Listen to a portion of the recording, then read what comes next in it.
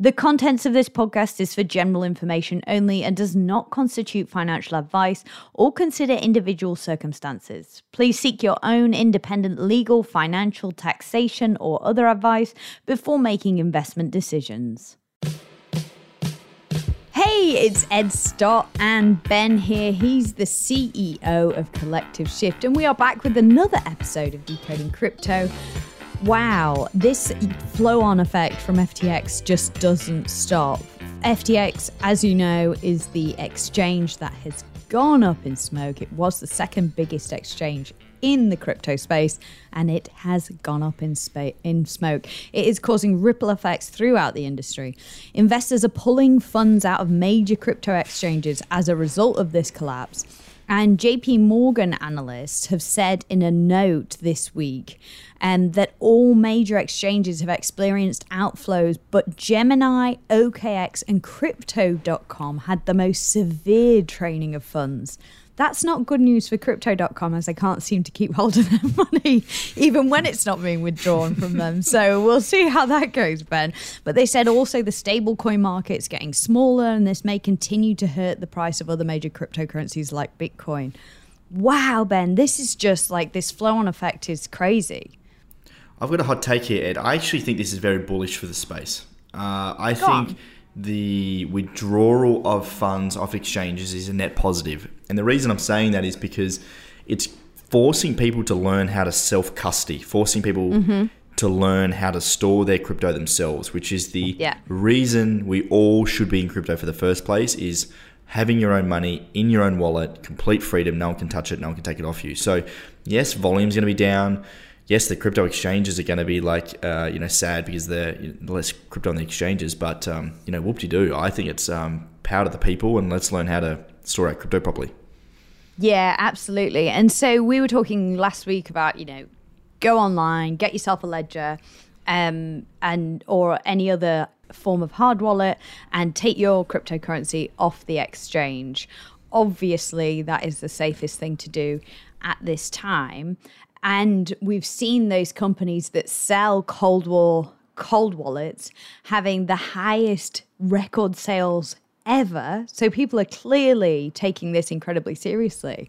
But because so many people have rushed to buy their cold wallets, now there's like a month-long wait if you order one today. So obviously you're going to order one online so that it's not been tampered with, it's trustworthy, it's from a good place. But what my question is, what do you do if you've just ordered a hardware wallet, but it's not going to arrive for a month, yet every day we're seeing crypto exchanges tank? Like, what are our options, Ben? So there's other wallets you can get that aren't hardware wallets. And there's a wallet I actually use personally on my desktop, which is called the Jaxx wallet. So it's JAXX.io. And it is a self-custody wallet, meaning that it's not an exchange. You are the owner of those assets. And you can download that onto your Mac, your Windows, or you can actually get it even as a Chrome extension. But I've just downloaded the app. And inside the Jaxx wallet, you can hold pretty much all the assets. So you can hold, Bitcoin, Ethereum, Bitcoin Cash, Litecoin. You can move your assets into here. So I've used this for a couple of years now. I tend to use it predominantly when moving funds around, or for example, when I'm traveling, I don't have my ledger on me. So I move some crypto into the Jaxx Liberty wallet because it's a little bit easier to move around. And it's important to note that it's probably in the middle of an exchange wallet and a hardware wallet. You still have the possibility that your laptop could be hacked. So if someone logs into your computer, or you download a virus accidentally or click on something, people can still get access to that wallet and send the funds out. Where a cold wallet, can't be hacked unless you give away your 24 seed phrase, right? So that's another layer of security. But a desktop wallet like the Jaxx Liberty wallet is still a lot better than an exchange, because a self-custody wallet means you own the assets. When your money's on an exchange, you don't own those assets. The exchange owns the assets. So you need to be careful. Yeah, absolutely. And so for a service like that, do you pay for it? Is there a fee? Completely free. So they make money off transaction fees. So like when you send crypto or whatever it might be, they might just take a very, very small clip. But that's completely free, and you can download that today. Great. But the lesson is that this is really like a temporary stopgap until you can get your hands on a hard wallet. Yeah, I wouldn't store any considerable amount of money there for a long time. I think it's better than an exchange, but still a hardware wallet is your number one priority. And Ed, one thing, just quick note for those people that are waiting for those hardware wallets, don't get impatient and go to some secondary site. Never buy a wallet off someone else. Never, ever, ever, unless you buy it directly from the Ledger wallet, do not use a wallet. Because if it's been used before, if it's been opened, if someone has set up the seed phrase, if you ever get a wallet and don't go through the seed phrase setup process, do not use it, because someone has most likely copied the seed phrase, has used it before, and they can log into your wallet remotely without even needing that hardware wallet. So always buy a brand new one.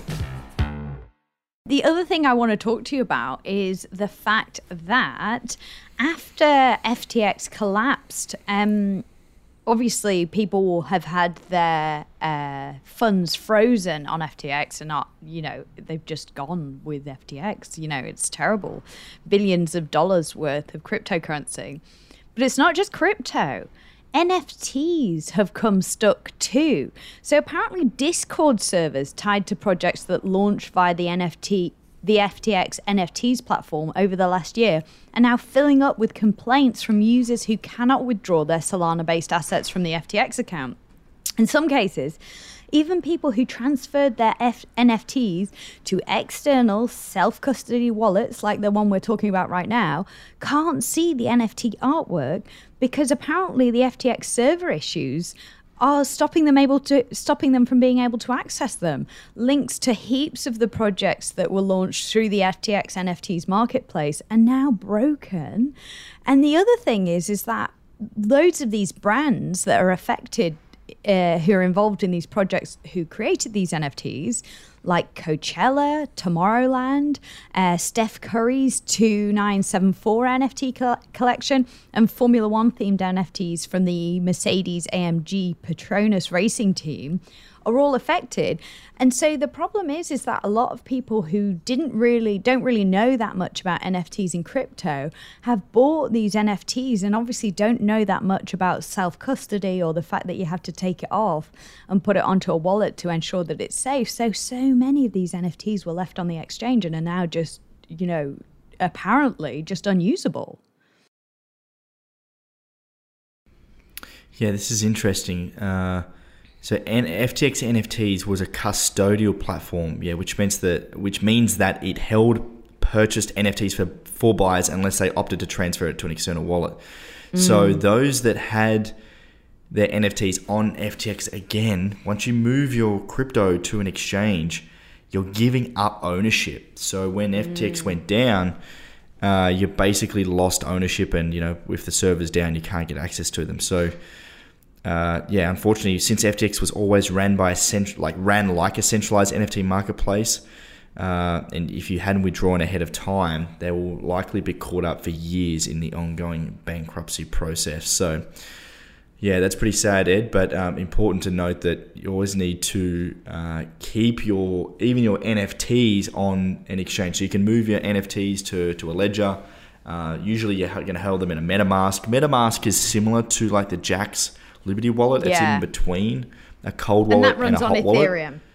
Correct. So, always need to move those NFTs offline to a secure offline wallet. Yeah, and I think the other lesson here is that, just because an exchange like FTX are working with these blue chip corporations, Mercedes, Coachella, really big blue chip corporations who would never, scupper their customers in any other circumstance. But just because FTX are working with these brands does not legitimize FTX. Like, you have to be super careful and not fall into a false sense of security just because FTX is working with these brands. You still have to do your due diligence. You still have to check who this organization is that you're putting your money into. And you still absolutely have to take everything off the exchange, because otherwise, as we always say, not your keys, not your coins, It's a really good reminder again, Ben. Yeah, and it is sad because a lot of people probably didn't even know that. Like, if your first entry into crypto is to buying a small little NFT, like a Steph Curry NFT or a Coachella NFT, like, you're probably not going to know, and you're probably not going to know how to set up a ledger or what even a ledger is, right? So you're just going to store it on a platform like FTX, then it goes tits up and you lose everything. So, it is sad, and I feel for those people. And it's really going to push the space back because everybody I've spoken to, everybody that's even a non-crypto person, is asking how crypto is, and it's confirming in a lot of people's minds that this space is bad, and it's sad. It's sad. It's going to push the space back a little bit. But you know what the lesson is here, Ben, don't you? Buy crypto. You know? No. So you don't know what the lesson is. The lesson is here that you have to listen to Decoding Crypto, and that's how we stop these things happening to you. So tell your mates. If anybody's getting into crypto while we're in the dip, let them know of the podcast, because we can stop you from making so many of the mistakes that we have already made. We will be back again on Monday. It is a pleasure having you. We are so enjoying chatting crypto with you, and we really hope it's been helpful. If you have any troubles or you need any advice, like similarly to the crypto wallet question we covered today, just give us a shout. Our email is crypto@novapodcast.com.au, and we would absolutely love to hear from you. If you're enjoying the podcast so far, please leave us a review on your favorite podcasting app. We would be so grateful, and it just helps other people to find us. Right, Ben, I'll catch you again on Monday, yeah? See you. Have a good one.